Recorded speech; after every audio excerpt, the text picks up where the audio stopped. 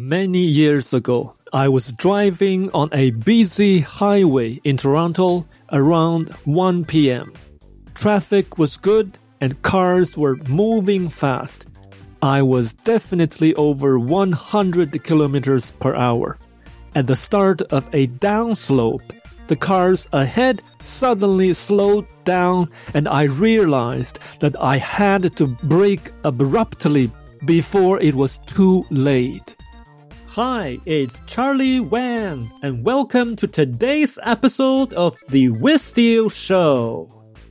I pressed the brake pedal to the bottom and found myself almost out of breath. In about a second, I slowed to just behind the car in front of me, bumper to bumper. At the last moment, I could see the two girls ahead of me, also shocked in their car and yelling out.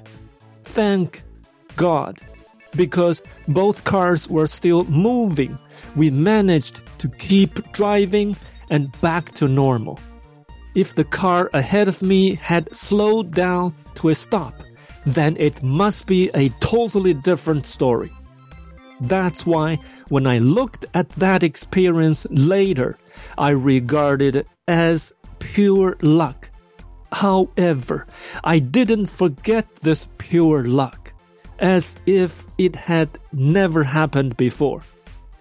It was some sort of lesson for my improvement in terms of driving on the road. I've so far always managed my speed under control.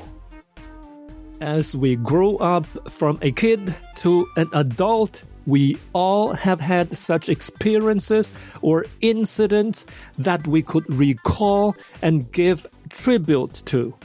I call them life lessons. Now, the key point today is this. If we have an attitude of gratitude towards these life lessons, we certainly would look at them in a grateful way and gain some insights, knowledge, or improvement. In Canada, this coming Monday is Thanksgiving Day.